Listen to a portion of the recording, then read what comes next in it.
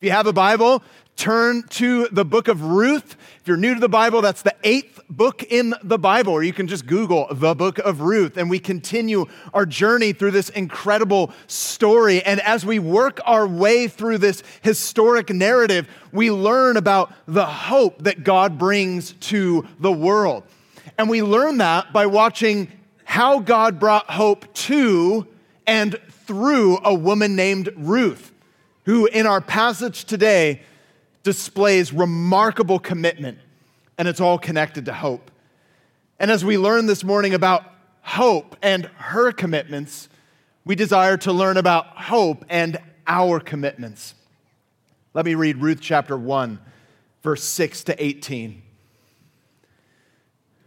When Naomi heard in Moab that the Lord had come to the aid of his people by providing food for them, she and her daughters-in-law prepared to return home from there. With her 2 daughters-in-law, she left the place where she had been living and set out on the road that would take them back to the land of Judah. Then Naomi said to her 2 daughters-in-law, "Go back, each of you, to your mother's home. May the Lord show you kindness, as you have shown kindness to your dead husbands and to me. May the Lord grant that each of you find rest in the home of another husband." Then she kissed them goodbye, and they wept aloud and said to her, "We will go back with you to your people." But Naomi said, "Return home, my daughters. Why would you come with me? Am I going to have more sons who could become your husbands? Return home, my daughters. I am too old to have another husband. Even if I thought there was still hope for me, even if I had a husband tonight and gave birth to sons, would you wait until they grew up? Would you remain unmarried for them? No, my daughters, it is more bitter for me than for you, because the Lord's hand has turned against me." At this, they wept aloud again. Then Orpah kissed her mother-in-law goodbye, but Ruth clung to her. "Look," said Naomi, "your sister-in-law is going back to her people and her gods. Go back with her." But Ruth replied, "Don't urge me to leave you or to turn back from you. Where you go, I will go. Where you stay, I will stay. Your people will be my people, and your God, my God. Where you die, I will die, and there I will be buried. May the Lord deal with me, be it ever so severely, even if death separates you and me." When Naomi realized that Ruth was determined to go with her, she stopped urging her. Friends, this is the word of God. Let me lead us in prayer. Heavenly Father, we pray that you would open our hearts to receive the truths of this powerful story of commitment and faithfulness. And may it lead us to see your commitment and your faithfulness to us, that we might in turn become faithful and committed to others. May your Holy Spirit speak to each one of us, whether we're new Christians, not yet Christians, or those who have been a part of the church for many years. We pray that you would speak to us anew and afresh.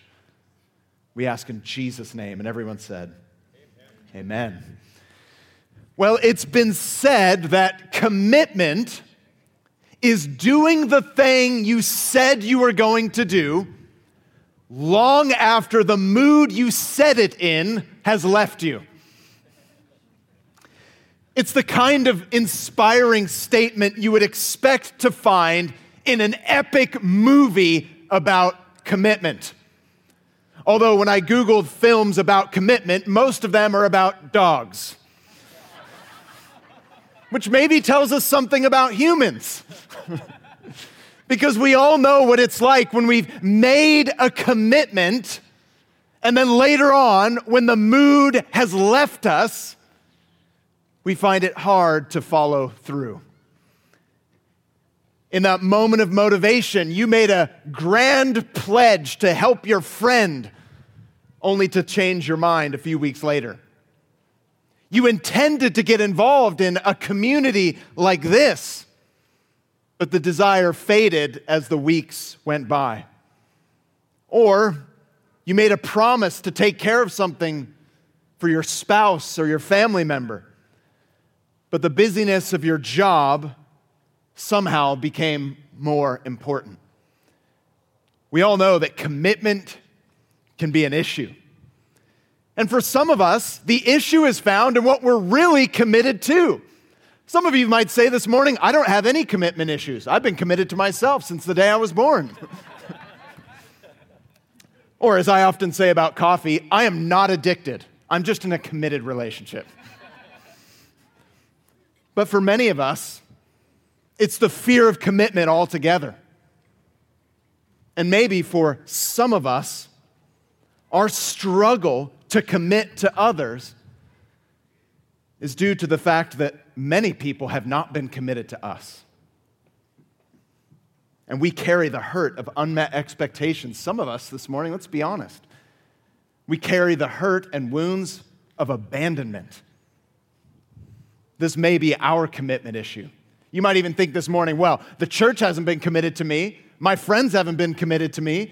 My spouse hasn't been committed to me. Why should I be committed to other people? These may be our commitment issues. But friends, I would like to suggest today that it is also one of our greatest opportunities. Because listen, in a world of betrayal and abandonment and disappointment, God Himself is able to heal us and to transform us to be a radically countercultural people of commitment in a non-committal world. And it is the hope that we have in Him that makes this all possible, even in the midst of adversity, even in the midst of other people letting you down, even in the midst of unmet expectations. And that is what we find in the book of Ruth. Faithful, hope-driven commitment. In fact, there is a special Hebrew word for it. It's the word hesed. And it is used 3 times in this short book. We see it in the beginning, we see it in the middle, and we see it at the end. And when we see it here in chapter 1, we can draw out 3 lessons that are key for us if we are going to be transformed by hope into a people of commitment. So today, friends, whether you're here or you're joining us online, I want us all to take this to heart because this issue is massive. I want us to see this morning why commitment matters, how commitment works, and what commitment costs. The first lesson is this: why does commitment matter? Naomi is an Israelite widow. She's living in a time of social and religious chaos. She left her homeland of Israel for another land, the land of Moab, who happened to be the historic enemy of Israel. This is the land that hated the people of Israel. But she left there in the hope of finding food because there was a famine in Israel at the time. And though she left with her family and she did find food, she eventually lost her husband, and 10 years later, she lost her 2 sons. She is now a widow in a foreign land. And as you read this story, you're meant to think, what will she do? Where will she go? And who will go with her? I bring this up because in many ways, Naomi's situation reflects ours. Commitment matters because the people around us, whether you realize it or not, are in need of help and in need of hope. Help and hope that we can participate in bringing to other people. Help and hope that others can participate in bringing to us. And in Naomi, we see that her need for commitment, loyalty, faithfulness, it was both practical and it was spiritual. She needed help and she needed hope. You see, it was her need for practical help that actually drew her attention back to the land of Israel, her true home. That word home is used several times in this book, and it's used intentionally. We see in verse 6, it says, when Naomi heard in Moab that the Lord came to the aid of his people by providing food for them, she and her daughters-in-law prepared to return home where she belonged. See, the people of Israel, if you read through the Bible, you quickly learn that they were to remain in this land even when it was hard, because that was the place that enabled them to receive the blessings of God. Oftentimes, many of us, we say, God, why don't you bless me? God, please bless me with my needs. But we should also pray, God, keep me blessable. Keep me in the position where I actually am open to receiving from you, open to hearing from you. The people of Israel were to remain in the land even when it was hard. And the same is true for us all. We've all turned away from God. The Bible calls it sin, in the expectation that we could find our help and our hope apart from God. That's the problem with humanity. Instead of God, we look to find our hope in romantic relationships, a career, financial security, whatever it might be. Even if it's a good thing, we're looking there to give us our ultimate hope. But the Bible says we need to turn back and find that our true home is in God. He's always drawing our attention to himself. And when she hears news that bread was provided in her land, it was the news of God providing help that prompted her to return home.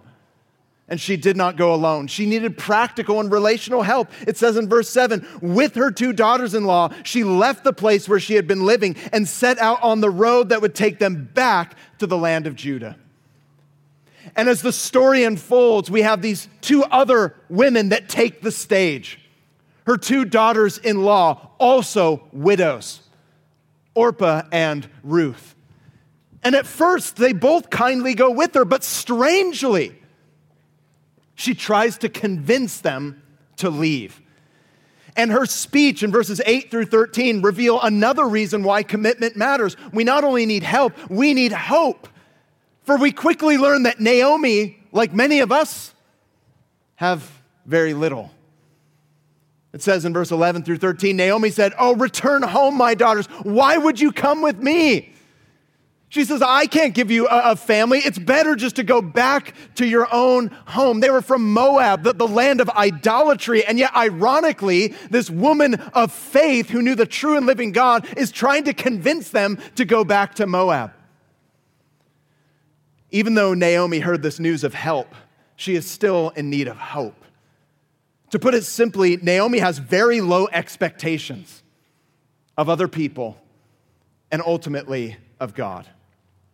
She cannot replace their husbands. She's certainly too old to provide husbands for them. Add to that Orpah and Ruth would be considered foreigners in the land of Israel. They were Moabites. But this is the depressed state of mind that she has, and it reveals a deeper sense of her low expectation of God. And it says that in verse 13. She says, "No, my daughters, it is more bitter for me than for you because the Lord's hand has turned against me." She was convinced of that. It wasn't true, as the story will show, but she was convinced that God was against her. Friends, how many of us this morning have a Naomi in our lives? Someone who's convinced that the hand of God is against them. And this could be an opportunity for you to provide help and point towards hope. But how many of us are like Naomi? I can certainly relate with her at many times in my life. Like, God, you're against me. And we're in that state where we expect very little from God, very little from others. And so, as a result of that, she encourages them to go back to the false pagan gods of Moab. How many of us have been there? God, you're not going to come through for me, so I'm going to find somewhere else to go.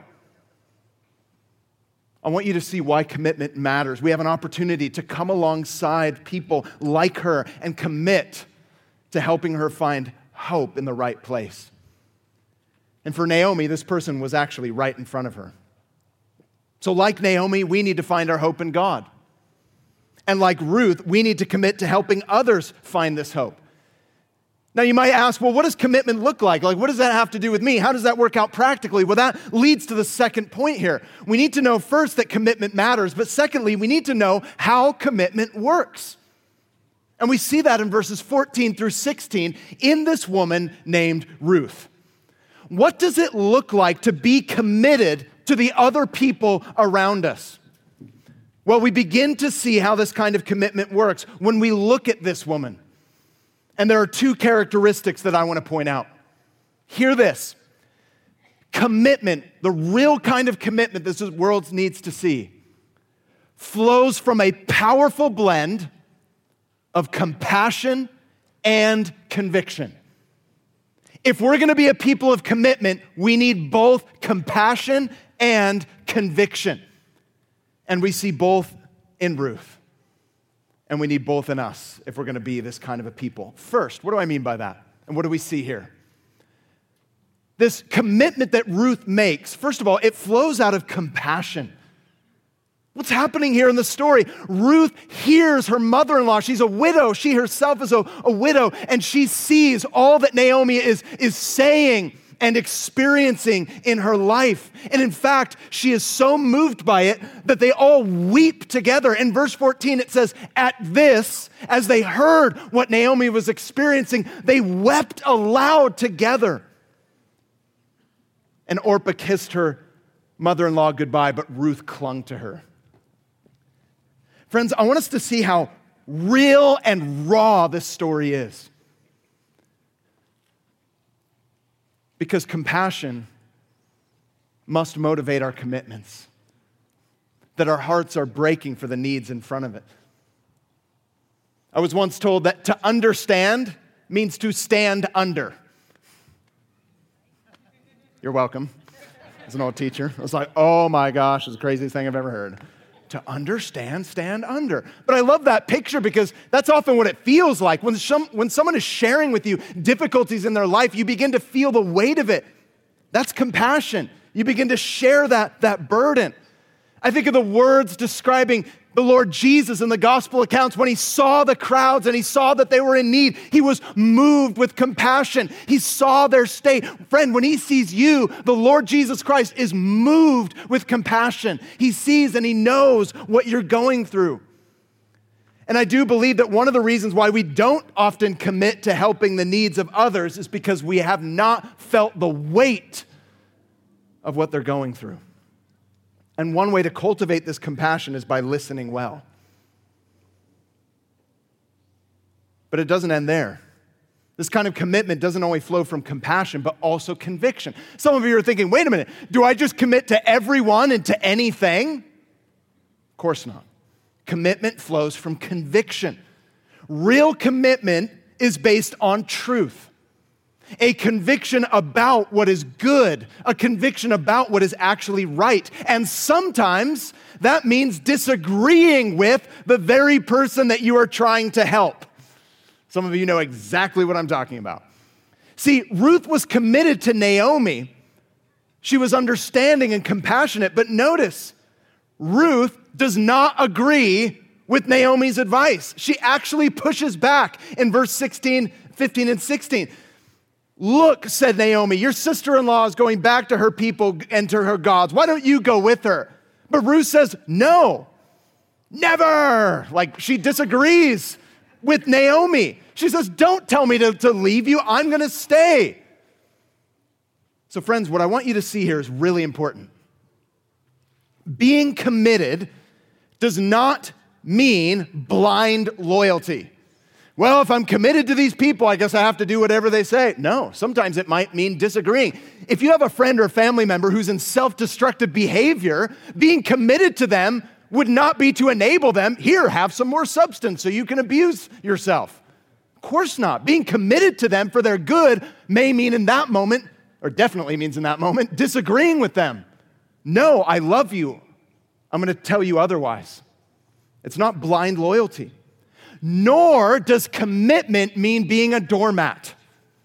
See, some of us, we feel that we're afraid of commitment because we've felt as if we were a doormat. And in our commitments, we've allowed some people to walk all over us. But listen, it's actually not loving to make it easy for people to sin against you.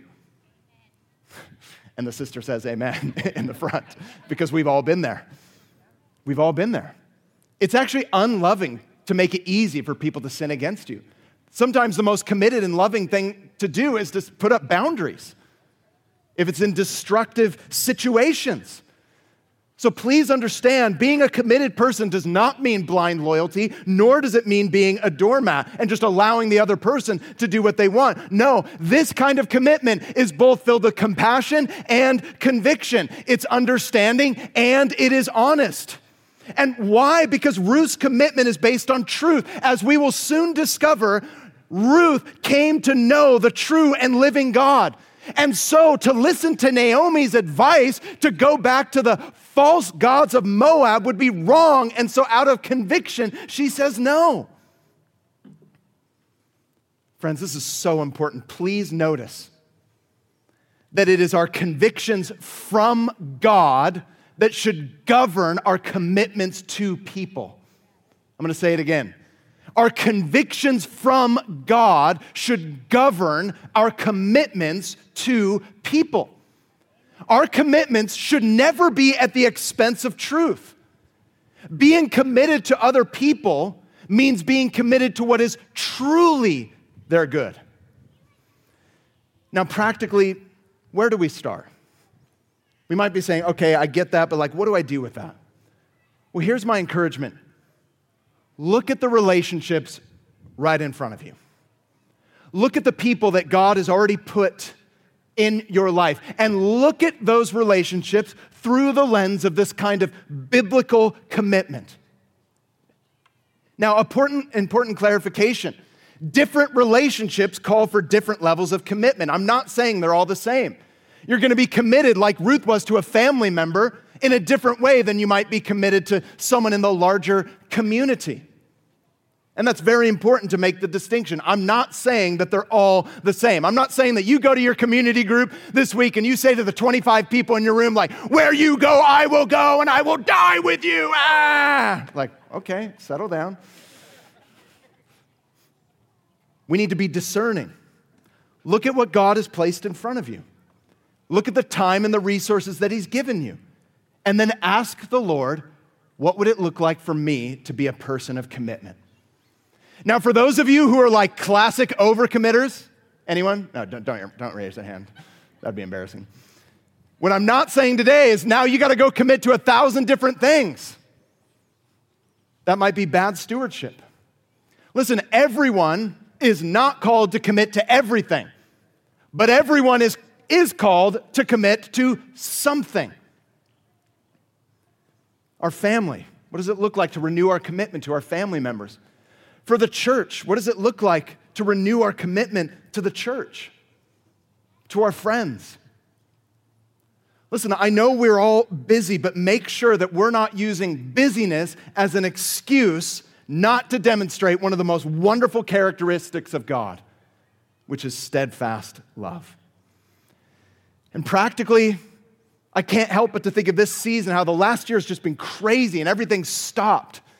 But now as things begin to kind of reopen, this is an important moment for us to think, how do I renew my commitments in this season? So even as a church, I think about what does it look like to be committed? Where do I need to make new commitments? As you heard earlier, an announcement for a need that we have in our church to serve our children. Maybe God is calling you to commit there. Maybe He's calling you to commit in a community group. Maybe He's calling you to commit in another areas of service in our church. This is an important time for us to pray through that and to think through that. Maybe this is a time to renew old commitments.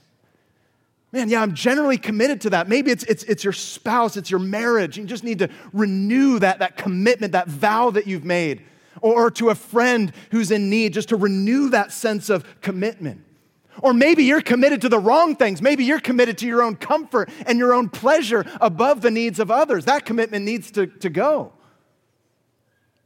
Use this time to ask the Lord, what does it look like for me to be a person of commitment? We don't have to commit to everything. But Lord, with what you've given me and where you've placed me, what would it look like for me to be a faithful person?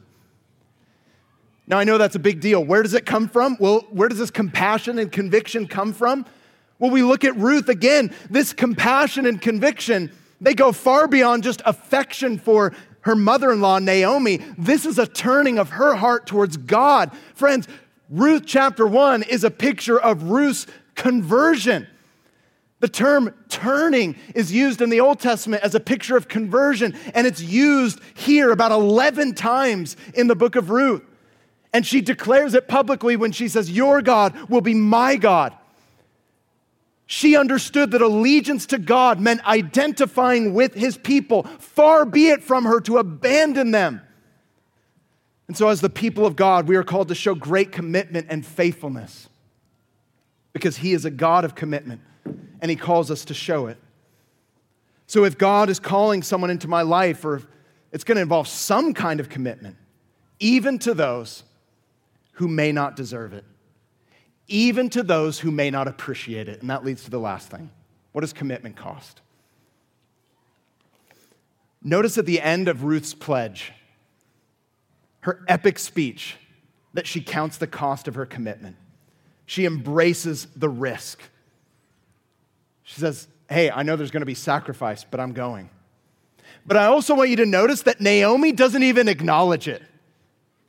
You ever notice that? Like, Ruth's like, oh, I'm going to go with you no matter what. I'm even going to die. And Naomi's like, huh. Well, let's go then. Oh, how many of us have been there? You're like, hey, I've done all this stuff for you. And like, oh, did you? I didn't notice. You're like, oh my gosh. Like, see, more often than not, your commitment and your kindness and faithfulness will often go unnoticed, undervalued, and unappreciated. And maybe some of you are struggling with bitterness right now because that's how you felt. That's when it's hard. But these are important moments because it shows that you are not in it for you. In many cases, we discard commitment the minute that it becomes difficult, but it only really shows that we were really committed to ourselves. To love others who appreciate and celebrate your commitment is normal, but to show love and faithfulness when people don't deserve it is extraordinary. And she says there in verse 17, where you die, I will die, and there I will be buried. She goes even farther. She says, I'm going to commit my life so that she has a hope. Again, this is a unique relationship. This is a family member. But it's powerful nonetheless. Ruth is essentially tying her life to Naomi. Look at what she's risking in commitment. She's risking remaining a widow. She's risking her life to remain in a foreign land. She's risking being rejected in that land. Now, many immigrants risk making their way to a foreign land, but usually it's with the chance of a better life. But not so with Ruth. She even goes so far as to say with an oath, may God deal with me in verse 17, be it ever so severely, even if death separates me from you.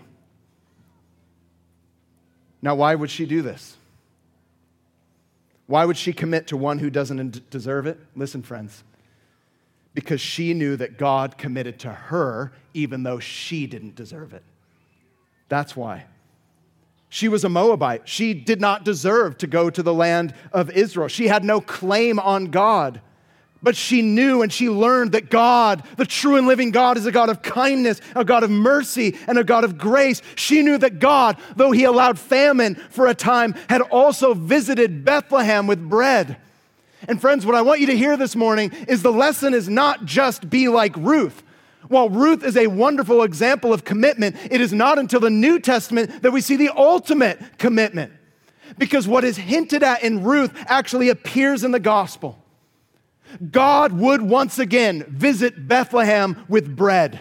But this time it would be with the bread of life, the Son of God coming into our world, Jesus Christ, to show the most surprising commitment of all, the commitment of Jesus Christ to sinners like us. And when he came, he traveled into adversity, to this sinful and broken world, to show commitment to the hopeless, to the unappreciative. And he didn't just risk being rejected, he was rejected on the cross, where he paid for all of my sin, where he paid for all of your sin. Jesus loved us so much that he said, more than Ruth, when he was on the cross, may the worst punishment come upon me, so that I can bring them home. Isn't that incredible? That's the gospel. Christ took the curse for our sinfulness and unfaithfulness so that we might enjoy his faithfulness forever. Jesus faced the rejection that we deserve so that we could get the commitment that he deserves. Jesus was so committed that he tied himself to our future, the future that we deserved, which was judgment, so that we could get the future that he deserves, which is everlasting life.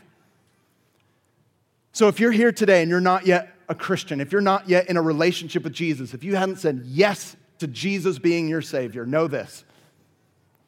He was so committed to saving your life that he gave up his when he died for your sins on the cross. And he rose again on the third day to give you everlasting life forever. My invitation to you is trust in him today. And if you've been hurt by the failures of others, always remember the faithfulness of Jesus to you. Remember him and forgive them today. And if you have failed to show commitment to others, remember that Christ has taken the curse for you. He forgives you, and he gives you a fresh start today. So I want to ask you this as we prepare to pray and to respond in worship. 3 simple questions I want you to ask God. What commitments need to stop? What things am I doing right now are wrong? I'm just committed to the wrong things. What commitments need to start? And what commitments need to stay? I invite you to ask God those questions.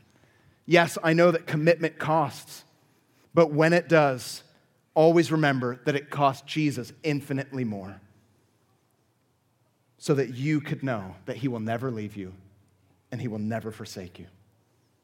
So look at the gospel and say, God is so committed to me that he empowers me to learn to be committed to others. Because friends, the gospel is not an inspiring quote about commitment that you read on Instagram. It is a life-changing relationship of commitment, a relationship with God based on his commitment to you. That's where we find grace. That's where we find power. That's where we find the ability. That's where we find the forgiveness. That's where we find the encouragement. That is where we find the perspective. Amen. Father, we thank you so much for your commitment to us. Thank you that you have revealed it fully. What's hinted at in Ruth, we see fully and ultimately in Jesus Christ, who is so committed to us that he came and lived the life that we could never live. And he died the death that we should have died and rose again to give us everlasting life. Father, if there's anyone here in this parking lot or watching online who does not yet know you and has not yet trusted you for forgiveness, I pray that right now they would. And friend, if that is you, in this attitude of prayer, if that's you and you're watching online or if you're here in the parking lot and you've never given your life to Christ, I invite you to do that right now. Just say from your heart, Jesus, I believe you died for my sins. I believe you rose again to give me everlasting life. I trust you as my Savior. Forgive me. Accept me. Friend, if that's you, pray that right now. Jesus, save me. And experience from this moment forgiveness and a new relationship with him. And Father, for us as a church, I pray that you would heal us of any wounds, of the lack of commitment of others. And may that not keep us from being faithful to others because you have been faithful to us. So right now, as we ask you what commitments need to start and stop or stay, I pray that you'd heal us, God. I pray that you'd transform us on the spot by the power of your Holy Spirit. In Jesus' name, amen. Friends, this is a time that we have in our service that is designed so that we don't just rush past this moment. I know the sun is shining. I know there's a lot of things to do, but this is a sacred moment where we don't move too quickly on. And I invite you as the band is leading us, that we ask those questions of the Lord. What is it that he wants to renew or stop or even begin in your life today? Just acknowledge the presence of God is here by the power of the Holy Spirit. He's here. He loves you. And he wants you to gaze upon his faithfulness to you because that's what heals you, amen? His faithfulness is what heals you. and sends you out. So let's experience that healing anew and afresh. If you need prayer, there are men and women to my right and to my left. They're wearing the shirts. They're by the signs that say prayer team. They've got the lanyards on.